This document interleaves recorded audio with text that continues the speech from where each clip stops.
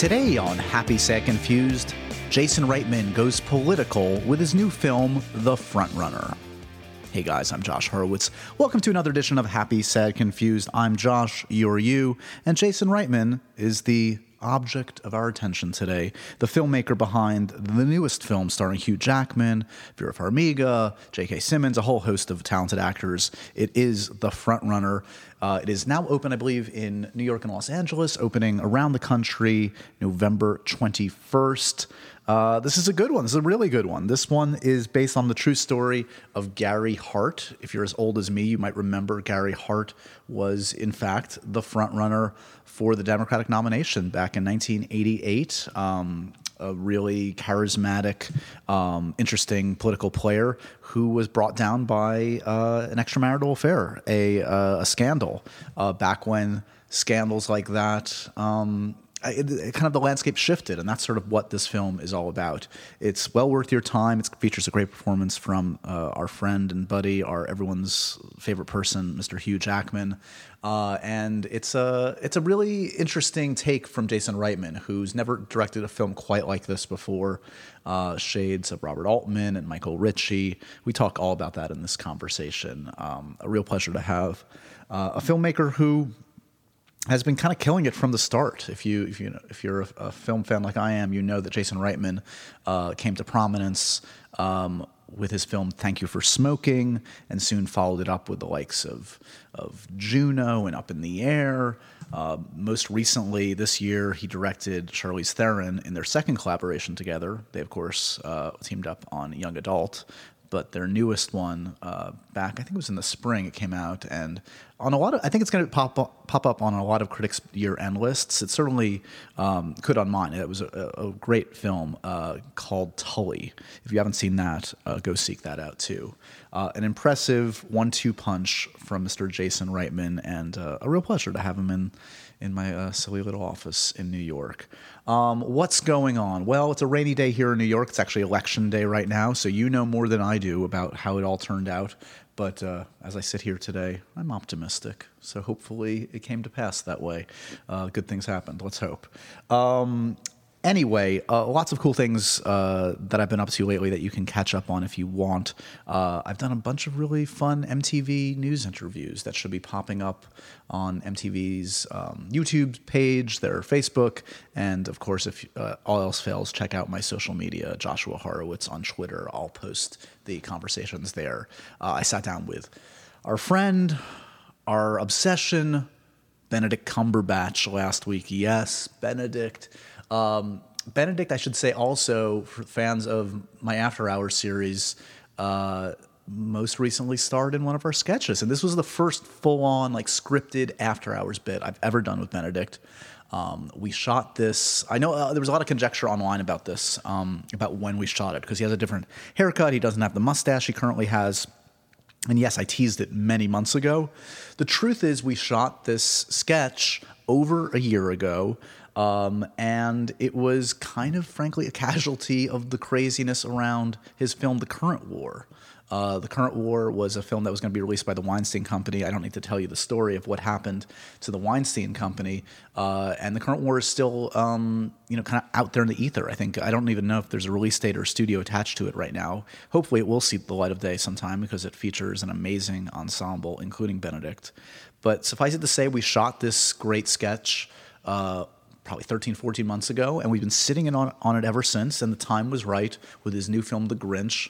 And if you have not watched it yet, it's immediately one of my favorite After Hours we've ever done. He was on fire. It is a parody, if you didn't know, of the Masterclass series. I'm obsessed with those. I've been thinking about for a while doing a parody of those trailers and those videos, and Benedict delivered so well. So check out the Benedict Cumberbatch After Hours on the Comedy Central After Hours page on Facebook, on Comedy Central's After Hours YouTube page, or again, it's on my social media too. Definitely recommend that one. We've also shot, by the way, a couple very cool new After Hours that are coming up in the next couple of weeks. One, I guess I can say it. You're listening to the podcast. You're a devoted After Hours and Happy, Sad, Confused fan. Sam Heughan Sam Heughan returning to the After Hours fold. That is coming up. That should be the next one we roll out. So keep an eye out on that. Please do subscribe to, or rather, I guess, follow the After Hours Comedy Central Facebook page, and you won't be able to avoid it. But anyway, sorry. As I was saying, Benedict Cumberbatch. I sat down also for a conversation for MTV about The Grinch. Super fun. That should be up very soon. Also sat down with Claire Foy, who I could not love more, of course, from The Crown, and now in The Girl in the Spider's Web. She is the new Lisbeth Salander, killing it as always. So happy for her. Always a delight to talk to. And I'm also very busy with all sorts of Fantastic Beasts shenanigans. Shot something with a little one of the actors in that for upcoming After Hours. Yes, keep an eye out for that. And shooting more with the entire cast. A great ensemble in this one. I've seen the film. Do not worry. I'm not going to spill the secrets here. But I was a big fan of the first Fantastic Beasts, and this one is exceptional as well. Really ends with a bang, a bit of a cliffhanger. You're not going to want to miss that. So a lot going on. A lot of good movies, a lot of good conversations, a lot of good sketches. What more can you ask for? And hopefully, as I said, by the time you listen to this, please, Lord, let the election have gone well. And if not, you can shake your head and say, well, we've got some silly Benedict Cumberbatch sketches to keep us going, getting us through the day. In the meanwhile, let's all enjoy this conversation with one of our bright young filmmakers. I'll call him young because he's about my age, and I'm certainly sprightly and young. Mr. Jason Reitman. Go check out The Frontrunner when it appears in a theater near you. If you're in New York and Los Angeles, that should be right now. And if not, be patient. The film is coming to you right around Thanksgiving, November 21st. Here's Jason.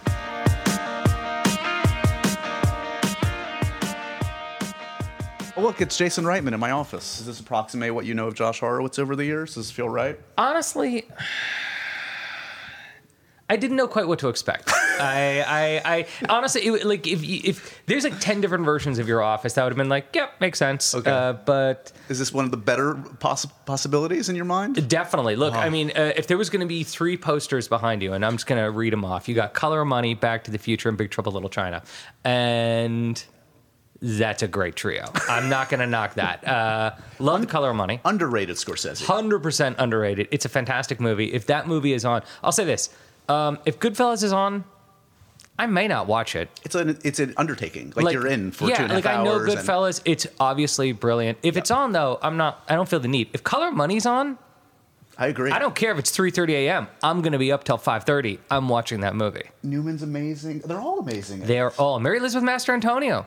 So good. Amazing. And like one of the best Tom Cruise performances, and it breaks your heart with Newman, and the shooting is gorgeous, and the handling of the Midwest and the snowy streets and the mud and the old pool halls, and the ending. The ending's killer. The ending is clearly my favorite kind of ending. Like an ending before the ending happens, like credits before you're like, wait. Then you got Back to the Future. I mean, what more is there to say? I mean, perhaps, top movie, 5 kind of? screenplays ever written. Right. Just an absolute gorgeous movie with the economy of storytelling. You know what the amazing thing about Back to the Future is? Sorry, do you mind if I just monologue on No, this is our podcast. This is what it is. Is how little Christopher Lloyd is in it. Right. Doc Brown, when Doc Brown and Marty McFly say goodbye to each other at the end of the movie, it is absolutely heartbreaking. Right. And you'd think they just spent 10 years on the Castaway Island. They've met each other 3 times in real, and as far as the movie's life goes, right. they've had so few scenes. He literally shows up, there's a confused hello, how are you? He sleeps at the house, he goes to the school, comes back, shows the model, and then they're off. And that's it. Well, it's probably, as you say, economical in that that performance and that character is so big, and as much as I love the sequels, there's more of Doc in the sequels, and they're kind of bigger and broader and crazier.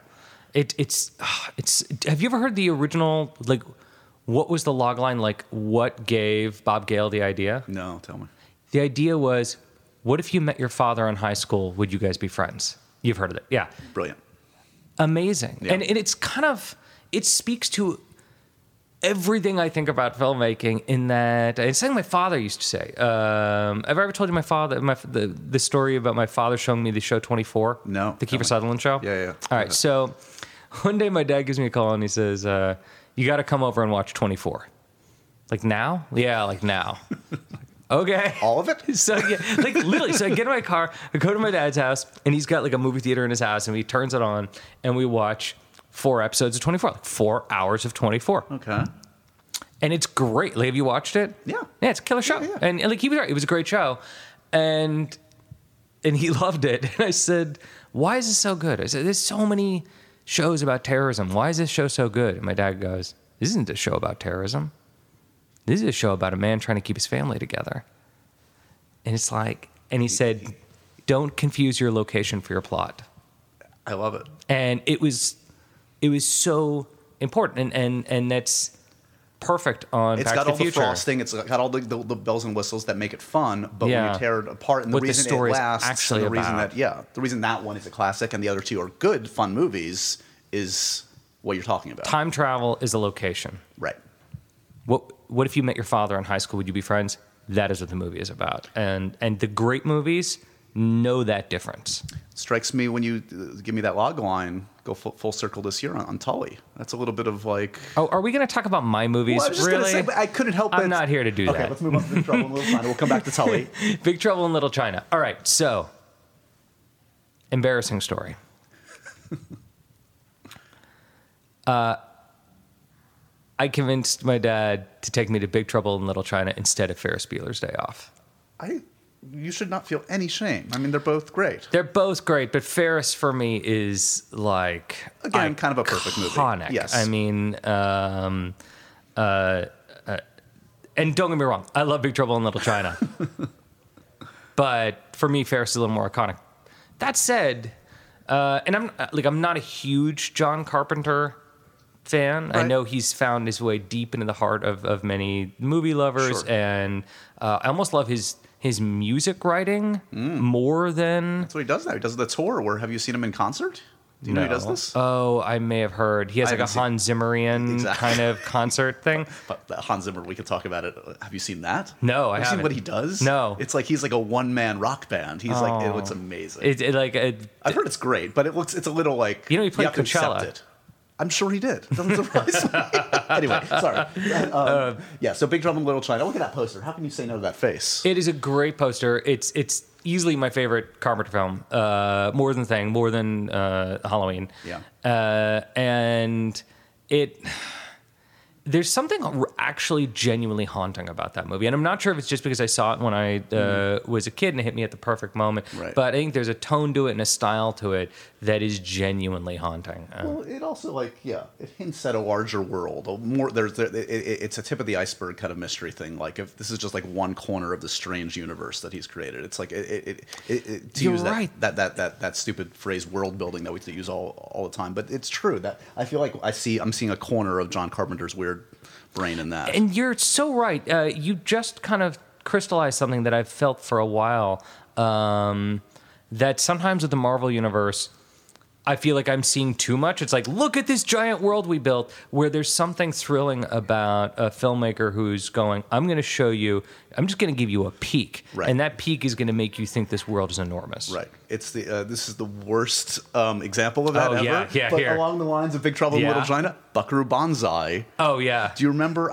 I'll never forget when I was a kid watching. They're like running through like some facility, and I think Jeff Goldblum asks Peter Weller, "What's that watermelon doing here?" And Peter Weller says, "It's a long story. I'll tell you later." That's the other story. That's the world. What is that story? It's funny. All right. Buckaroo Banzai is a great example of every once in a while, I imagine myself having to explain to my daughter like what this movie was and like why it came out, and just no never being able to do that. Like, you know, like I imagine her watching Buckaroo Banzai and being like, "Dad, like what is this? Like why does this exist?" And Right. it's like, I'm sorry, I haven't. It's like an armadillo. Like I just like there's no reason. Like I cannot explain this creature. No, there wasn't in '84. There's not in 2018. Wow, we could do that for 45 minutes, and maybe we should. How you doing, though? You just came from Savannah, I think, right? Yeah, I was in Savannah, which was amazing. We shot the movie for a couple of weeks in Savannah. We Right. shot not only the Capitol Hill, Washington, D.C. stuff, but the Miami stuff in locations 15 minutes apart, which kind of gives you an idea of the scope of Savannah, that you can have this old world charm that, it's like a city that during the Civil War, I guess, they almost destroyed, but there was enough wealthy people there that the army I don't know, didn't destroy this gorgeous city. So you have this peek into what, upper crust suburbs looked like hundreds of years ago with the Spanish moss and the whole thing. And then 15 minutes away, you got like a beach, like a Florida style, like party beach. Did you ever frequent the illustrious restaurant, the Pirate's House, when you were in Savannah? Do you know of the Pirate's House? No, I don't even know what you're talking about. You shouldn't know about this. I visited Savannah recently, like about a year or two ago, and when I was a kid, we would go.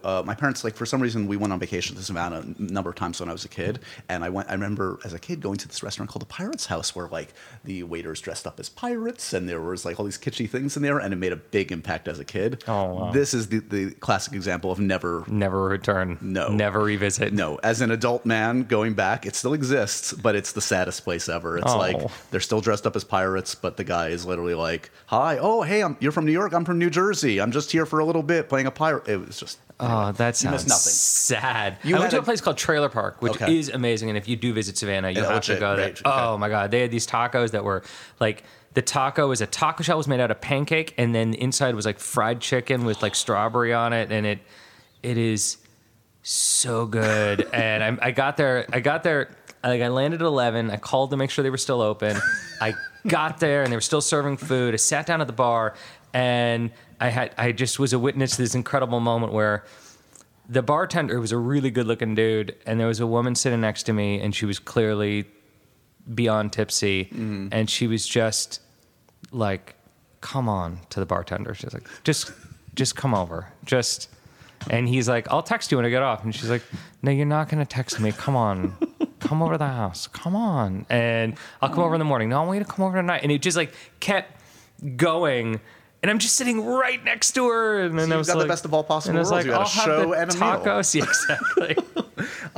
You were there with Hugh, the most charming man on the planet. Yes. He is, he lives up to every cliche that like you hear about like those kinds of people. And I guess, is it analogous a little bit to like the publicity tour when you went on Up in the Air? You have like this like 600-pound behemoth of like charm and wondrous just light in the universe next to you. I mean, they're two versions of the same thing. I mean, they're both enormous movie stars. George is just more private, right? And is not thrilled by promoting things. Hugh, he gets something out of it. He enjoys it. Is this beacon of light that just wants to make the world happier and finds his way into kind of everybody's heart. Right. I've never experienced anything like it. He's the hardest working actor I've ever met, the most researched actor, the most joyful, decent, loves, the people in his life. Look, every Friday on set, he started doing this over a decade ago. He stops at like a liquor store, a grocery store on the way to set, picks up 200 scratcher tickets, like lottery tickets, and then one by one hands the scratcher tickets out to every person on the crew because he realized, I just want an opportunity to shake every crew member's hand, look in their eyes, thank them for the work, and wish them luck. Amazing. Did this kind of apropos of nothing, just because wants to make people happy. Laughing Man, that's his coffee company. Yeah. Starts this, like, you think about all the actors who have like started companies and made fortunes off them. He started this coffee company and gives every cent back to the farmers in Colombia and Ethiopia who like make the coffee and like re-enriches their communities and build schools. I mean, it's just he's extraordinary. Did you know so to give a little promotion to this worthy cause of yours, The Front Runner, which is a film I greatly enjoyed. He plays, of course, Gary Hart in the film. And I mentioned when I saw you recently. I mean, we're again roughly the same age. I think I was about 12 in '88. I was 12 in '88. Not that bad at math. He was the front runner, of course. Very charismatic. Brought down by a scandal. Did you know you needed a movie star for this kind of a role? It's not that I knew I needed a movie star, but he just seemed kind of perfect. I mean, he was, cosmetically similar and, the right age and charismatic. And look, I mean, when you talk about the Gary Hart story, you have a guy who literally was going to be the next president of the United States. Right? He's 10 points ahead of George Bush, 25 points ahead of every Democrat. His ideas were big. He was smart. He was charismatic. He was Kennedy-esque. And in less than a week, he goes from being the presumed next president to leaving politics forever. And as charming as a leader as he was in the Senate for 2 terms, this is going to be a tough week. And I wanted to make sure the decency of Gary Hart echoed through, even though we're covering this impossible week. And I knew that the decency of Hugh Jackman was going to find a way through in that performance. I'm sure you're being asked a lot about sort of like the meaning of this film in the time we're living in, which is this crazy, bizarre, volatile political climate.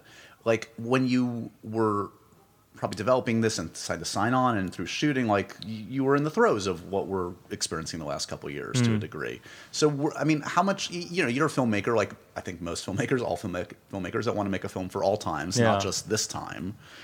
How much were you worried that this is either the perfect time for this film or the worst time for this film? You know what I mean? Because day by day it changes. No, you're right. I mean, at one point things are like, oh, look, it's so relevant. And then the next day you're like, I could do with less relevancy. Right. Look, I'm like anyone else. I wake up these days, the first thing I do is I wake up, I check my phone and just go, fuck, And I'm like, I look around and I wonder, how the hell did we get here? Yeah. And look, I think every director is trying to figure those questions out through their movies. You go into a movie because you have questions you want to answer about your life, about life in general. What the hell are we doing here? Why did we get to this place? And you also have to remember that we wrote this script in 2015. Right. Pre-election. So this story already felt relevant then because it talked about gender politics. It talked about the relationship between, what is a public life versus a private life? What is the relationship between candidates and journalists, and when did that change? And it happened to be that this moment, this 1 week, it was the first time a sex scandal took down a potential president. And it was this beginning of a conversation about gender politics. It was the first time that tabloid journalism just drove into the lane of political journalism to stay. Yeah. Right at the moment when tabloid journalism was going from print to TV, a current affair goes on the television, and the satellite truck has just been invented, and because of that, the 24-hour news cycle has been created. So now we are trying to generate more news. So all these seeds that lead us to this moment. So when the election happened, and his closing speech suddenly have all this relevance. Because, the other interesting thing about Gary Hart is that in his closing speech, which is kind of the best speech he ever made, odd thing, right? Most great speeches are kind of mid-career, with your Abe Lincoln or JFK. Right. This guy's greatest speech is the speech where he says, I'm walking away. And it ends with the line, if we're not careful, America will get the leader it deserves. And all of a sudden that had a lot more relevance. Yeah. Whatever you think of this guy, right. Whatever side of the aisle you're on.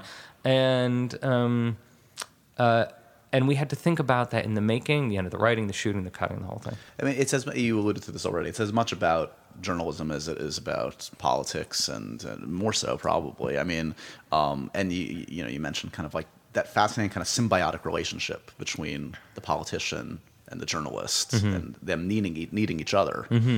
Similar in some ways to our business. Yeah. We kind of both need each other in different ways. Was this also a way to kind of explore that for you? I mean, did you reconcile a little bit of like your own ups and downs with dealing with media over the years through the prism of this at all, or not? Not really, only because I work in entertainment. Right. Like at the end of the day, who gives a shit? I mean, sure. But it's your life. And we're sitting here talking about movies, and we love them passionately. And don't get me wrong, it's like everything I think about. Yeah. But at the end of the day, they're movies. Right. And this is a guy who in the mid '80s was saying, America is addicted to oil. That addiction is going to take us into the Middle East, where we are going to face Islamic terrorism, and we won't know how to fight it because we only have a military that knows how to bomb people. Right. This is a guy who in '81 met Steve Jobs in the garage and came back to the Senate and said, in the future, the economy is going to be based on whether or not you know how to use a computer. Let's put a computer in every classroom. Right. This is a guy who was ahead on everything and was really prescient. So I'm more just kind of curious about the conversations that we have about politics, right, and how shrill they've become. You go onto Twitter, and it's like you're going to get your head ripped off. And somehow through the prism of 1987, perhaps we can just have a more rational conversation about these untouchable topics. I mentioned before, this is a hell of a year for you. You had Tully earlier in the year, which was fantastic. Thank you. Again, reteaming with Diablo, Cody, of course, and Charlize. Have Charlize and Hugh ever worked together? That would be a fascinating combo. Her potty mouth of a sailor, and his just sweetness. By the way, I love that Charlize is literally one of the greatest actresses alive, and your first descriptor is she's such a potty mouth. She is, isn't she? Come on. No, you're right. No, she's amazing. No, the first time I met her, she told me a dirty joke, and I fell in love with her. I love her beyond everything, but I just think that would be a fascinating personal combo. I agree, and I love them both. So this is your to bring our movie geekdom into it. This is your Schindler's Jurassic Park year. This is that rare twofer for a director. I mean, saying that, you are just trying to get me attacked. You're just like, why are you comparing him to like one of the greatest directors ever made? I made Schindler's List and Jurassic Park in the same year. Like, come on. Like, maybe it's your Amistad Lost World year. Okay, well, don't be an asshole. No, I'm just kidding. Somewhere between. Is that just happenstance? Was that that release schedules, that kind of a thing, or just one came right after the other? Honestly, it's a function of Diablo, Cody, Matt Bai, and Jay Carson. Right. It's getting to work with great writers who happen to the scripts came around the right time, and then they wanted to release Tully on Mother's Day.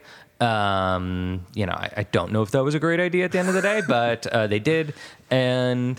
Now you're attached to just special days, and election days and Mother's Days. You're going to be Labor like the Day, Gary Marshall. You're like the whole. Yeah, thanks. That's all I need. But it just worked out that way, and honestly, the strangest part of it is promoting the movies back to back. Yeah. So it's going on the road, and like I was just in Philadelphia and I was just in Chicago, and I'm returning to like morning radio shows and TV shows where it's like, hey, I was here 5 months ago with another movie. Still the same guy. No news stories. Sorry.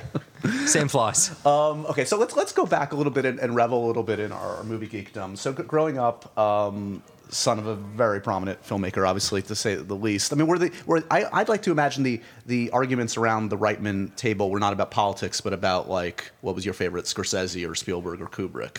I'm like, at all close? Was there a lot of film discussed in your house? Yeah, and I felt my dad trying to show me great films early on. Like I remember him putting on Butch Cassidy and Manchurian Candidate and Citizen Kane. I remember the big one was Dr. Strangelove. I remember when he showed me that. I remember we went camping one year. We would go camping every year. We just, my dad was big into summer camp as a kid. There's a reason why he made Meatballs as his first movie, and he told me the story of Alien, like as a campfire story, like start to finish. That's amazing. Yeah, and it's funny because then I later on saw Alien and realized, wait, I know it's coming. Like, he told us. Is this that old legend that it's held by the campfire? Exactly. He spoiled Alien, but it didn't matter. I wonder if people do that today with Prometheus. Do you think they are very involved? Yeah, exactly. And then Charlize doesn't run in the right direction. She runs. She could have just zigzagged, but she didn't. As a campfire story, let's talk about where we come from. Right. For you to understand the campfire story, I'm going to explain DNA. Are you familiar with the theory that we were seeded on Earth by aliens thousands of years ago? Open prologue. The dawn of man. This story is going to be horrifying as an existential crisis. So, how are your s'mores? Glad we entertain each other. But no, my childhood, for the most part, I think it was kind of normal, frankly. Like, my parents they were together, they were normal, they were hard on me about grades. I don't feel like I saw a lot of Hollywood. A very weird example, but I think is for whatever reason is emblematic. I've never seen cocaine in my life, and I'm 41 years old. And to this day, I've never seen it.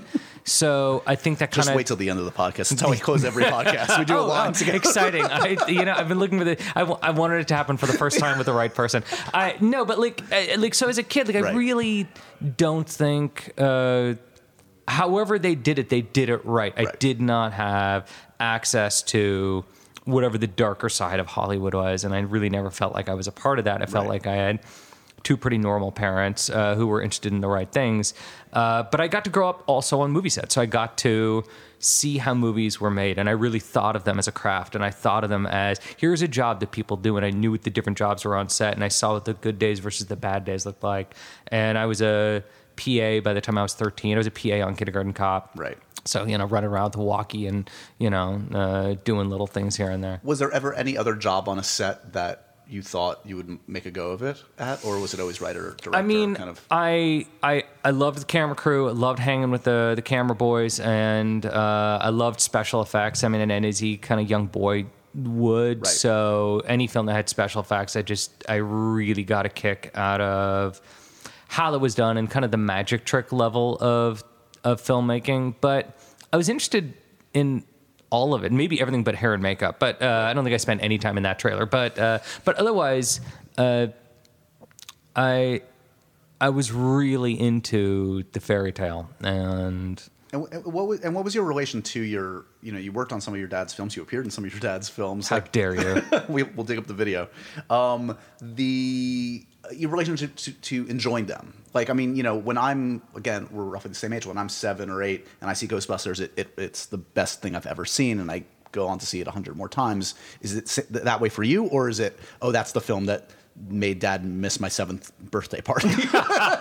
No. In fact, my birthday's right around Halloween, so I like to say that every kid that year was a Ghostbuster. I was the only one with a real proton pack. But no, I remember.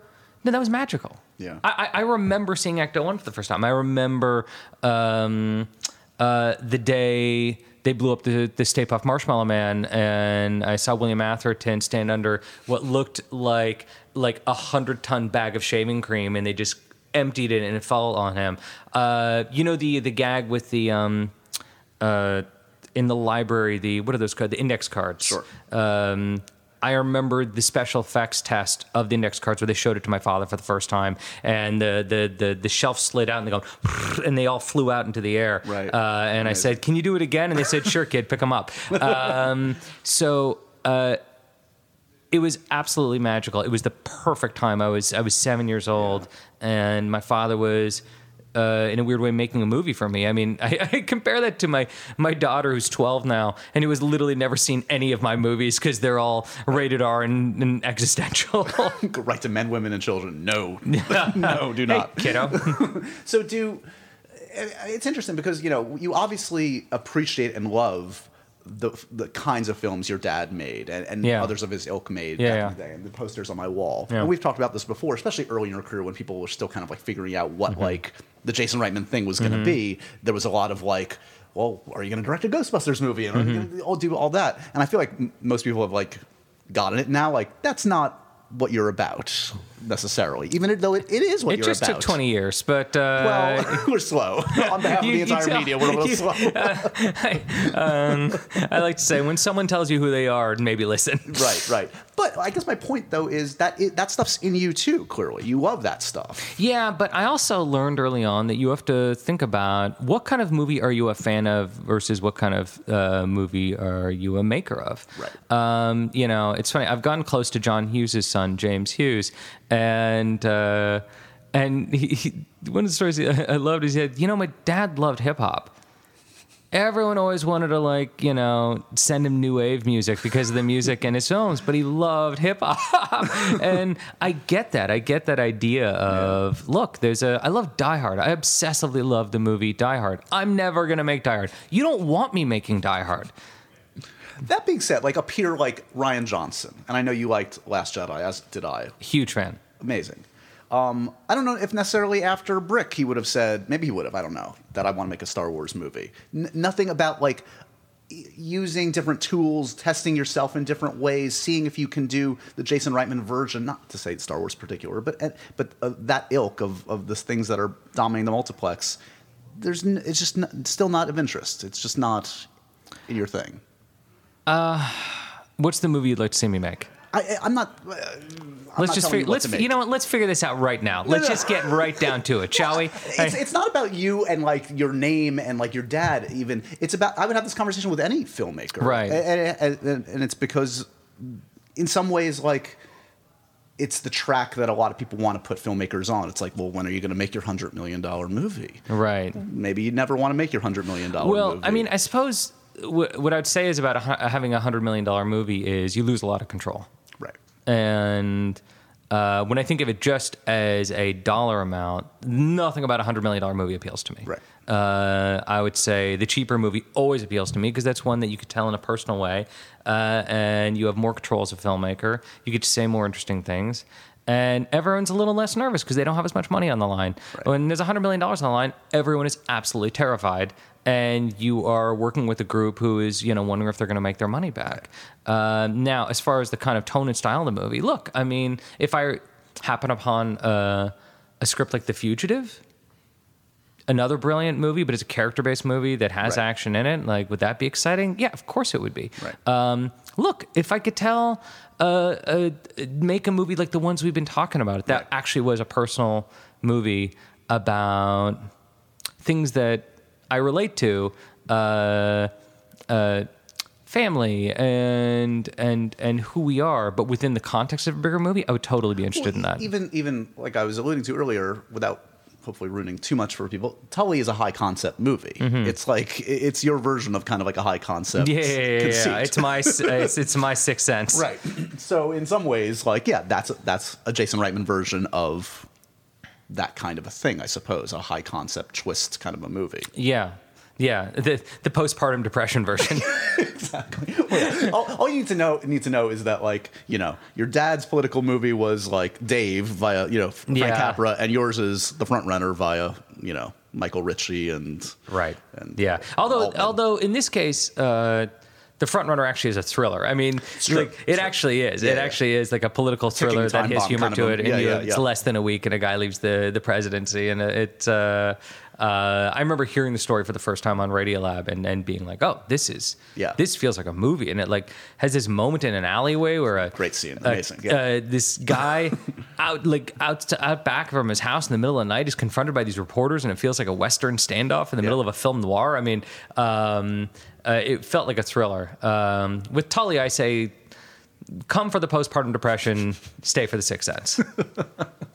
How did you know how to direct the quality of actors you did in your first feature? I mean, I just had Sam Elliott in here, J.K., Duvall, Aaron Eckhart, obviously. Like, how did you navigate that? I mean, you've kind of answered the question, within the question. I mean, it's the quality of actors. Yeah, I mean, they know what they're doing. But look, directing requires this weird combo of ego and arrogance and empathy and sensitivity. So you need to be a sensitive, empathetic person who feels what other people feel and need to understand character and how that's going to make an audience feel. Simultaneously, you have to presume you're right. There's no room on set for a director who doesn't think they know what's right. Of course you have to watch every shot and go, this is wrong because of these reasons. And if you're not, then you shouldn't do that job. But even if you, what if you don't actually know? Do you have to kind of like assume, like pretend that you know? My father, and I think I may have told this before, forgive me if I have, once said to me, it's not your job to be funny. It's not your job to know what's funny. It's your job to be a barometer for truth. And your barometer for truth is always on. Right. So watch something and ask yourself, do you believe it? Right. Does that feel truthful? Is that honest? And if not, why? Is it not honest because of the way they're saying it or what they're saying? Or the conversation should be shorter, or they should sit down into it or stand up and do it, or it's the laptop that's sitting in front of him. That he wouldn't have that laptop. He wouldn't have a Mac. He'd have a PC. So if you start processing every question through the truth barometer, it starts to make sense. And these things don't have to be conscious. Like you're not literally sitting there on someone going, what feels honest to me? Right. It's just kind of an instinctual thing. It's coming at you. And the more you make movies, I think honestly, the hardest thing is at the beginning of your career, you have no experience. Right.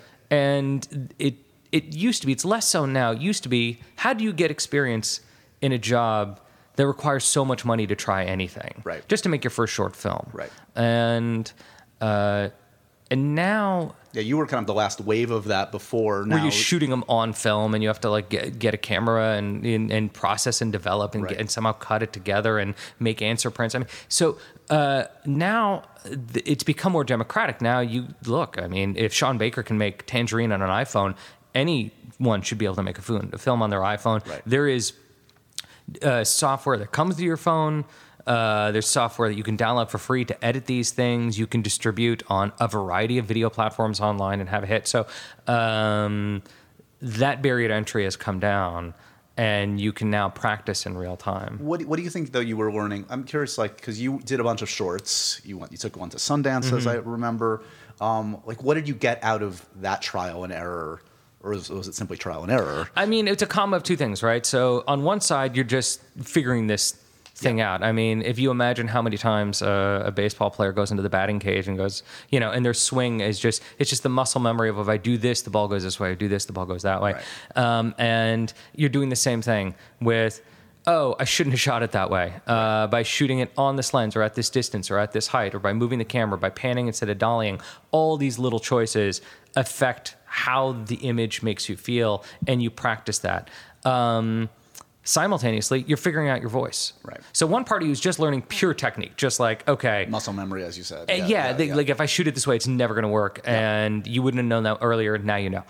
The other side of it is, what is your voice? And every filmmaker at the beginning of their career is copying somebody else. So if you look at my first short films, you go, I get it. You love Quentin Tarantino. You desperately want to be Quentin Tarantino.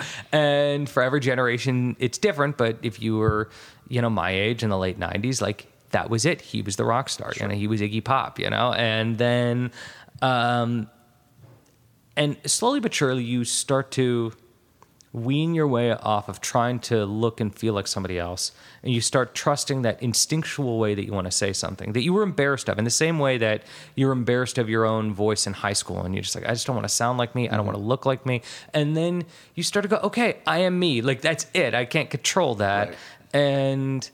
And so hopefully this thing happens where your technique comes into its own while you find your voice. And by that point, you've lived enough life and made enough mistakes that you actually have something to say. Right. What do you think the biggest difference is, the way you run a set or the way you approach filmmaking today versus the first couple? I mean, I'm way more calm. Yeah. I think I was terrified my first few films, and I just really wanted to get over the finish line. And now I stop, and I really enjoy.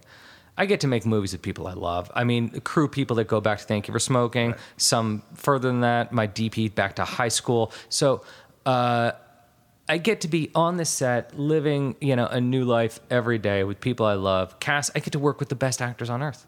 Like literally the best actors on earth. And I love it. I love every day of it. And if you had asked me when I was younger, I would just absolutely terrified, and all I was thinking is, I hope I can get this thing done. I'm curious, like, in the nature of these kind of conversations, we always talk about kind of like the arcs of a career and the different kind of sections. And, what part of the downfall am I in? Well, no, that's not what I'm saying at all. But as well as I do, like the first few films, Thank You for Smoking, Juno, Up in the Air, it's like you can do no wrong, right? Like Riding High. Oh, little did they know how wrong I could do. That's not what I'm saying. But I guess you're a smart enough guy to know, and having seen your dad go through ups and downs, that like, as much as they love to build you up, they love to tear you down. Were you cognizant of that and kind of like, well, at some point it's gonna, especially like after something like Juno, where it's like, it's not just a success, it's a pop culture phenomenon, and like even that, I remember there was backlash against Juno, Yeah, I mean, were you sealing yourself against that? Were you kind of like, inevitably, I'm gonna have to go through that kind of shit? I remember something I said quite a few times during Up in the Air, where I said the best career movie I could make right now is Die, and I think that's probably true. Like if I had just gone out on those 3 films, it'd have been like, man, imagine what he could have made. Yeah, the John Cazale but look, so after Up in the Air, I made Young Adult, which oddly amongst directors is always their favorite film of mine. It's one of my favorites of yours. And it's the film. I feel like Young Adult is, there's that person there's some people that everyone agrees is attractive, and then there's those people where everyone thinks the most gorgeous thing, where they're like, what the fuck or like people think they're the only person to ever find them attractive, right. And that's how people are always about Young Adult. Right. They think they're the only one who ever liked that film, and I love that about that movie. And then look, Labor Day and Men, Women, and Children. I think are qualified failures. I think. But are they creatively, or just by the way that, like, objectively speaking, from your, you can't be objective, but like, would you, irrespective of box office and all the critical reception, would you say, well, no, I'm just no. Okay, this is what I'll say. Yeah, I know why I made both of them. Okay. They both required leaps in technique and education on my part as a filmmaker. They were hard to make, and in many ways joyful to make both of them. And Men, Women, and Children, I'm particularly proud of the talented young actors that were in that film, who are all kind of like blowing up, like Ansel, Timothy. Timothy, exactly. Yeah. Caitlin Dever. I mean, it's kind of a huge list. And I think Men, Women, and Children, I think will be a film that will age well. I don't think Labor Day will age well, but look, you're going to have films that are not going to connect, and it sucks. No, it's painful, and whiskey was drunk, but that's part of it. Yeah. Look, this is a great job. Yeah, I get to go make movies, and I get to tell these stories, and I get to work with really talented people, and some are going to work and some are not. And look, I'm happy that I'm having a good year. I'm glad that people like Tully. I'm glad that people like The Front Runner. And well, and also if you don't push yourself and take risks, I mean, as you say, you were kind of like going in, Labor Day was a departure. Mm-hmm. Front Runner in many ways seems like a departure. Yeah, totally. If you don't go for that, what are you doing? Like, why bother making the same film over and over again? Yeah, and I guess it gets down to, like, why do you make movies? Right. And everyone does for different reasons. Like, some people just make movies because they want to be at the party. Right. Nothing wrong with that. Yeah. And some make movies for the money, and some are chasing big box office. And look, some are the opposite. Some are trying to be as esoteric as humanly possible, and it would prefer if everyone said, "I just don't understand your movie," and it'd be like success. And right. I have questions. I'm trying to answer questions. Did the early kind of Oscar acclaim and nominations, does that fuck with the young filmmaker's brain a little bit? Where like it is a moment where enough people say you're a genius that you mistakenly believe it, and like if enough people say it and you're like, yeah, I guess I am. It's like, and then the balloon gets popped and you go, oh, that's right. I'm just a dude like everyone else. I'm just trying to tell stories, and sometimes it's going to work and sometimes it's not. Do you have like a pile of or at least a small pile of scripts that you want to get made? Like, how does it work for you? I mean, Diablo came to you with that idea, I know, and you immediately responded to it. How does it? Is there a general kind of process for how you're seeking out material or developing material? I mean, so far my career's gone like this. There's things that I'm writing, and there's things that Diablo Cody's writing, and they've kind of interwoven nicely. Yeah. Every 5 years, Diablo writes something and we make it, and I hope that just keeps going for the rest of our lives together. I hope this is like a filmmaking marriage. Yeah. And simultaneously, there's things that interest me. I've only got like a few things in development at any given time. I'm writing a couple things. There's a couple writers who are writing things for me, but in general, it's a small. I'm not one of those directors who has like 20 movies being developed across the spectrum. I don't understand that. Do you obviously had success on television with Casual. Are you developing anything else for TV? I am, and I'll say I find TV a little tricky in that it has no ending. When I think of why I want to tell stories, it oddly starts with the ending. And it starts with that feeling you have right as the movie ends, and the filmmaker pushes you out the door of the movie theater, and you are thrust back into your life, and you are now reflecting upon your life through the filter of the movie you just watched. Right. And television never ends.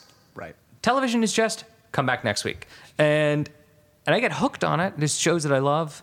Love Thrones, love Mad Men. Recently, loved Killing Eve, love Fleabag.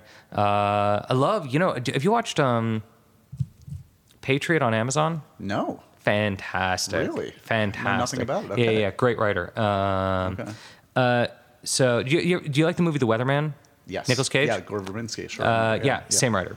Oh, cool. So there's definitely a TV I love, but like our conversation began with Color of Money. Right. You think about that ending, like it's one of the first things you said, because he almost shoots you out of the movie theater with the pool cue, right? Right. Or think about how Kubrick films leave something in your gut for a week. Right. And you can't help but look at the world through the lens that he just left you with. I mean, that's what I'm after. I just watched, I'm actually almost finished with, there are close-looped ones where Stiller just directed like 8 hours Escape at Dannemora. Do you know about this? This crazy like upstate. Oh, yeah. I do actually thing? know about it. I know a couple people worked on it. Yeah, it's pretty fascinating. Talk about a change of pace, but and yeah, I'm like coming to like the last episode, which I notice is 100 minutes, and I'm like, okay, he's ending with a little mini film of his own. And look, and what Cary Fukunaga did on True Detective, it's exciting. It interests me. Yeah. I haven't found that marathon that I'm ready to run yet. Have you? Okay, so we're in the fun part of the year, and I know as someone that like consumes. What is the fun part of the year? You mean like Christmas is coming? Well, or? no, I don't mean that. I mean fall movies, good movies. Okay. Good movies, and you get the trailers for the summer movies, the fun movies next year. Yeah. I always love the fall that way. Yeah. So, have you seen? You watch a lot. Yeah. I mean, movie wise. Have you caught up on like the fall movies? Have you seen the Romas and the? Yeah. Have you seen Roma? Yeah, amazing. Extraordinary. Yeah. I started watching Roma, and like 5 minutes in, I was like, okay, I get it, it's pretty. And then halfway through, I was like, oh God, why do I bother directing? It's just, he's such an kind of out and out genius in that movie. I implore anyone who's listening, I implore you, when you see Roma, see it in a theater with Atmos sound. The sound is as good as the picture, and that movie deserves to be seen communally. It's extraordinary. Yep. Cold War. I still haven't seen it. I know everyone loves it. Is it amazing? It's amazing. Yeah, it's amazing. The two best movies of the year Black are and white. Foreign and Black and White. By the way, I think also both shot in digital 65. They're both pristine looking. But oh my God, Cold War, talk about economy of storytelling, where jumping through eras and giving each era just one shot to tell the story in that moment. Amazing. Dogman. I don't even know about this one. Oh my God, it's amazing. It's Italian. It's the this is where we lose everybody. Let me go on about foreign films you don't care about. You ever see Gomorrah? Yes. That director. Oh, okay. Badass film. The actor won Best Actor at Cannes. Okay. It's violent and rich and crazy and like no movie you've ever seen. Dogman. Romantic date night. Exactly. And I don't know. What else is there? I haven't seen Damien's film yet. I need to see Damien's film. I haven't seen Star is Born yet. I need to see that. Very good. I know they're supposed to be great. You know what's really good? That I don't think enough people are talking about is Can You Ever Forgive Me? I thought it was great. The Marielle Heller movie with Richard Need to see Grant that. and Obviously, Melissa McCarthy. want to see that. Obviously, she directed Casual, and her first film was about as good a debut as I've ever seen. Yep. Are you still working on an animated project for DreamWorks? No. I mean, look, DreamWorks got bought by Universal, and it kind of got lost in the shuffle. But I still write with Gil Kennan, my writing partner on that, who directed Monster House and Poltergeist, and he's a brilliant storyteller, and he's. We have our own writing marriage that I'm very proud of. So, are you secure in are you able to make the movies that you want to make? It seemingly so, with 2 coming out this year. But in this era where Fox Searchlight, for instance, which was a huge, distributor of several of your early works, I don't know what that's going to look like. Hopefully it'll still be around in a year or two with this merger. But it's an odd time. It's a totally strange time. And look, my last 2 movies were financed and produced by Braun, an independent financing company up in Canada that stepped up and made these 2 movies. And I had Charlize Theron and Hugh Jackman. Right. Right? For modestly priced movies. So it is a different era. Yeah. And I think Netflix and Amazon have changed the landscape. I think the way we watch movies has changed the landscape. And this politicized time that has made people just kind of I get it. You want to watch popcorn movies right now. I get it. Right. So it's just a tricky moment. But I can't help but think that the pendulum swings. We had the 70s. We had the 90s.